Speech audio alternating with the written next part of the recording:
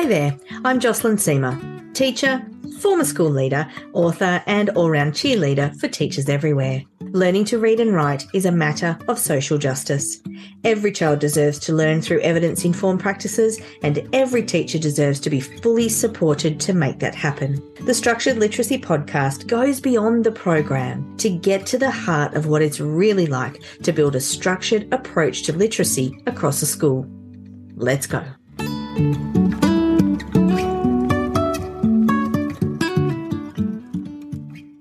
Hello, it's Jocelyn here with another episode of the Structured Literacy Podcast, coming to you from the gorgeous Putawai Burnie in Tasmania.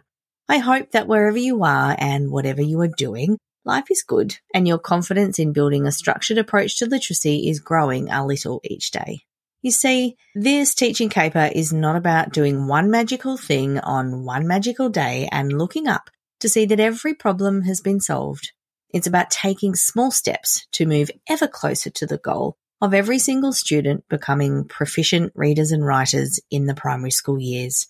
We believe that every child has the right to learn to read and write with evidence-informed practice, and every teacher and leader has the right to receive support to make that happen. On the last episode of the podcast, I discussed the fact that having the good stuff isn't enough to guarantee success in instruction by itself. So on today's episode, I'd like to speak with you about how you can get bang for your buck in the good stuff in the classrooms. That is, through an element of explicit instruction that we have all seen in action, but that so many of us are yet to embrace. Not asking for students to put their hand up in response to a question. The words, hands up if, are such an ingrained part of teaching practice that it feels odd not to use them. But if we can do some things instead of asking students to volunteer responses, we're going to get a whole lot more engagement in our classrooms. That is naturally going to lead to better learning outcomes for all. So let's explore this practice a bit, or rather alternatives to this practice. We've all been in the classroom and faced the issue of the same few kids constantly putting their hand up to ask questions or to answer them. And even if we want to hear from other students, we're confronted with these eager little faces bursting at the seams to share what they know or think. And even if we don't want to call on them, we feel bad if we don't. So we reluctantly call on these same few students all the time, knowing that we've missed an opportunity to hear from a broader range of kids. In thinking about alternatives to asking for hands up, I think that it's useful to think about it from this perspective. It's not about saying that this practice is bad, so stop doing it. It's about increasing the ways that we elicit student responses and thinking about how each one might be used to best effect. Teachers talk too much in the classroom, and students spend way too long sitting and supposedly listening to what we say. Think about how long students in your class spend being passive between opportunities to do things, think things, and say things. It's not just about having a variety of ways students respond, but also about increasing the number of responses and, more importantly, the number of correct responses that the students are giving. So let me say that again. We need to have a wider variety of ways that students respond. We need to make sure that there are more opportunities to respond, and we need to make sure that those responses are correct. I'd like to read from Anita Archer and Charles Hughes' book, Explicit Instruction. Despite the importance of opportunities to respond, they should not be used to dress up poorly designed or inadequately prepared lessons. As discussed in Chapter 1, high success rates are correlated with increased learning, and low success rates are correlated with decreased learning. The goal is not to increase the number of responses, but the number of successful responses. During initial instruction, students should respond with at least 80% accuracy. During drill or independent work, a 90% or higher accuracy rate is desired. If students experience continued failure, motivation quickly dissipates. Also, when teachers request responses without providing the information that will lead to accurate answers, students engage in higher rates of undesirable behaviour. We can see from this that not asking students to put their hands up is part of quality explicit instruction, but it's not the whole box and dice. Adding pop sticks to a poorly designed lesson is not going to improve outcomes on its own. We have to prepare students to have the answers in the first place, and that's the topic for another episode, which I'm absolutely going to write. Okay, so we can see that having a variety of ways for students to respond is important, but what might those ways be? In their book, Explicit Direct Instruction, Hollingsworth and Ybarra share that having students put hands up leads to a statistical sampling error for the teacher.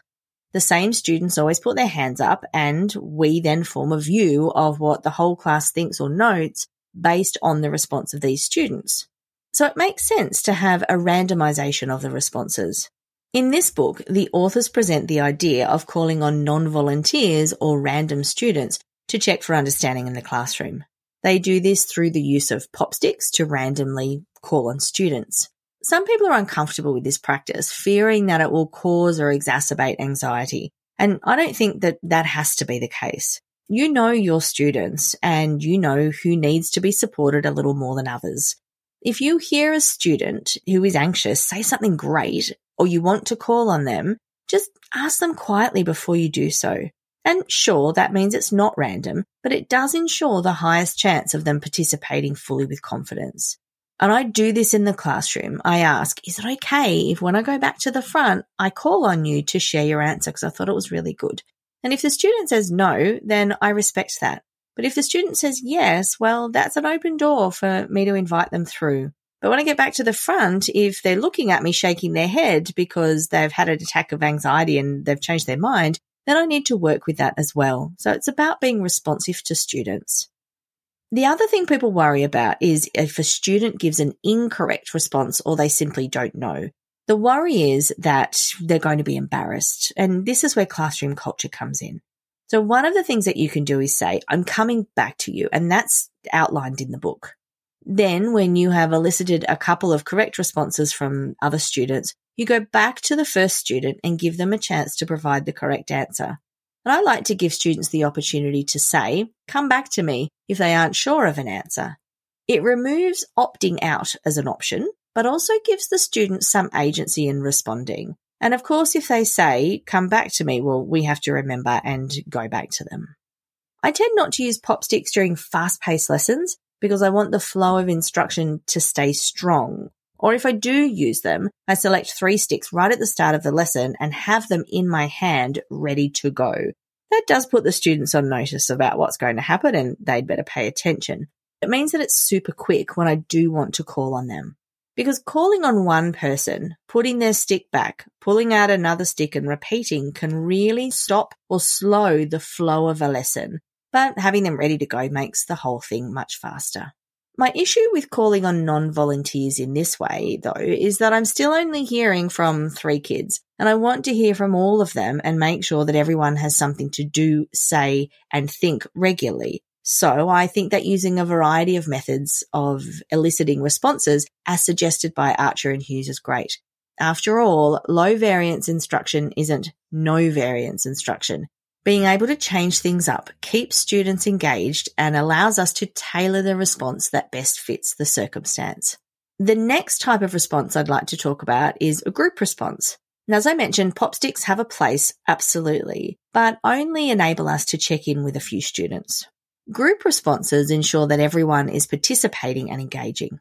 Group responses can be oral, that is, you ask a question and the whole group says something. This type of response is quick, no prep, and you can use it right in the moment when you feel like you need it. But the danger of this response is that some children will rush to be first to answer, leading to the same outcome as putting hands up. The same children are answering or the same children are first all the time. To combat this, I use a signal that students need to wait for before they answer.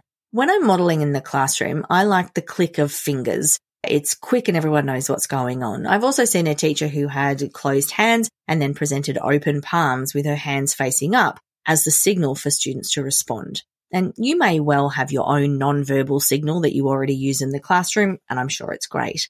The beauty of a controlled response is that we are preventing students rushing to call out, but we are also managing wait time. Some of our students who need additional support don't need a separate opportunity to answer. They simply need 2 more seconds to process what you have asked, and then they will be able to join in. Giving them that time is the difference between them being able to engage in the learning or sitting passively in the classroom. This is also the case for our students with English as an additional language. Wait time is wonderful and is an overlooked factor in lesson engagement. This kind of group response is more effective when you reinforce something you've just taught. It's a way to provide controlled repetition and focus student attention. It's not that great for checking for understanding, though, as you can't filter through and check on individual student responses. But if you want to see, is the group staying with me here? It's not a bad idea. Another way to have every student responding orally is to have them talk with a partner. This allows more room for richer responses than wait for my signal and allows for the exchange of ideas between children. This approach, as with the last one though, doesn't allow you to see or hear individual students, but you can then support your spotlight students or those who need extra help by going to them first when they're speaking with a partner. The talk with a partner group response can then be combined with calling on random non-volunteers or a written response for even greater effect. So with what I'm sharing with you today, it's not just one thing at a time. You could combine them for different purposes. One of the ways to elicit a group individual response, and yeah, I know that sounds strange, is through something written. Hollingsworth and Ybarra discuss the use of whiteboards and having students show you the board after they have written an answer. This is a brilliant way to gauge who has really understood what you've taught. But I do find that in the flow of, or in trying to maintain the flow of a fast-paced lesson, having the children show you the board all the time can really get in the way. So again, think about when do you really want or need the students to show you what they have on the board? Or could you provide the answer on the board and then they look at it and tick it or fix it? This is where your teacher's spidey senses come in, and knowing why you're doing what you're doing helps you to choose the right thing. There's also another type of written response that I want to talk about. A powerful way to evaluate student engagement and whether your lesson has hit the mark is with a 3-minute written recap at the end of a lesson. This literally involves asking students to write silently for 3 minutes about what they've learned during instruction. Now, I think that many of us actually are quite good at saying, well, today in the lesson we have covered, but that's us telling them. We're not finding out what they got out of the time you've spent with them. And the difference between this and the general check for understanding that you might use with a whiteboard is that this is written on paper. It could be in a book or in a slip of paper that's handed in. The handing in can have a name on it or it can be anonymous. So that's up to you. You'll be surprised about what you learn from this practice. Recently, I was teaching a morphology lesson about the base ject in a classroom. And at some point in the lesson, I talked about how words can change their class, that the same word can be both a noun and a verb depending on what sentence it's in. And guess what half the class wrote about in their recap? They wrote about how words can change their class. Now, it is true that they can do that, and it is true that it's something that children need to know. But the problem was, the point of the lesson was the base ject, not about word classes. And that was brilliant feedback for me and a great modeling for the teachers about what not to do, in that I got off track. And it's okay to talk about things that are not the main point of the lesson, but I didn't bring them back. What I should have done was to say, hey everyone, we've just talked about the fact that words can change their class, but our lesson today is about the base ject. Tell me what the base is that we're learning about today, and have the students say ject. Talk with your partner really quickly. Tell them what the base is we're learning about today, ject. I should have brought them back, but I didn't do that, and the results were there in front of me. So here's an exercise for you. Decide on the one thing you really want kids to get out of a lesson and write it on a piece of paper. Then teach the lesson and get the kids to do a recap at the end of the lesson and see what they say. Count up. How many students had an answer that matched yours? Was the message or the learning you were hoping to share what the students actually received or experienced? And you may be a little scared to do that, and it could feel a little humbling, but we have to be prepared to see the results when we ask these sorts of questions. Finally, Archer and Hughes include action responses on their list. Action responses involve a gesture, so holding up a number of fingers, giving a thumbs up or a thumbs down to have students respond to a question. These brief opportunities keep students focused and paying attention to the things you need them to. And that's precisely why we care about all these different ways that students can respond.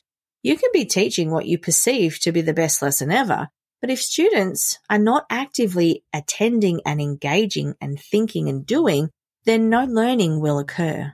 Just a word of warning though, while many students will find this shift welcoming and engaging, there are some students who may not. They will likely include students who really struggle with confidence, either not enough confidence or a little too much confidence.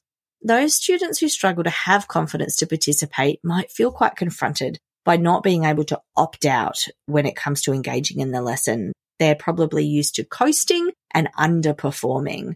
But those who are very used to being the ones to answer all the time may find it confronting not being in the limelight. And I recently had a school report back that when bringing these structures into the classroom, there are some students who are using words like boring. The lessons are boring now, I don't like it. But they don't actually mean that it's boring. What they mean is that they found the transition out of the limelight difficult. Now, I'm not making a judgment about those children, it's just what they're used to. Students saying this is boring shouldn't always be taken at face value though. Boring can mean a lot of different things, and so we have to know our kids. But getting this sort of feedback is not a reason to retreat from the path forward. We do need to remember that classroom culture is important and that culture takes time to develop.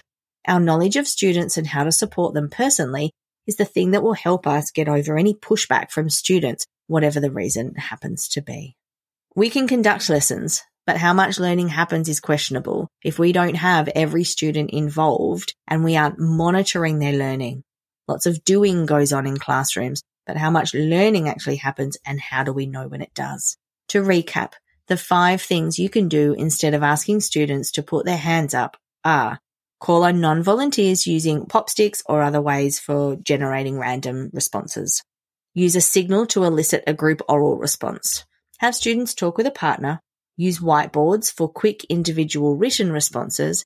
And have students write for 3 minutes to recap what they've learned in a lesson so that you can have a deeper opportunity for checking for understanding.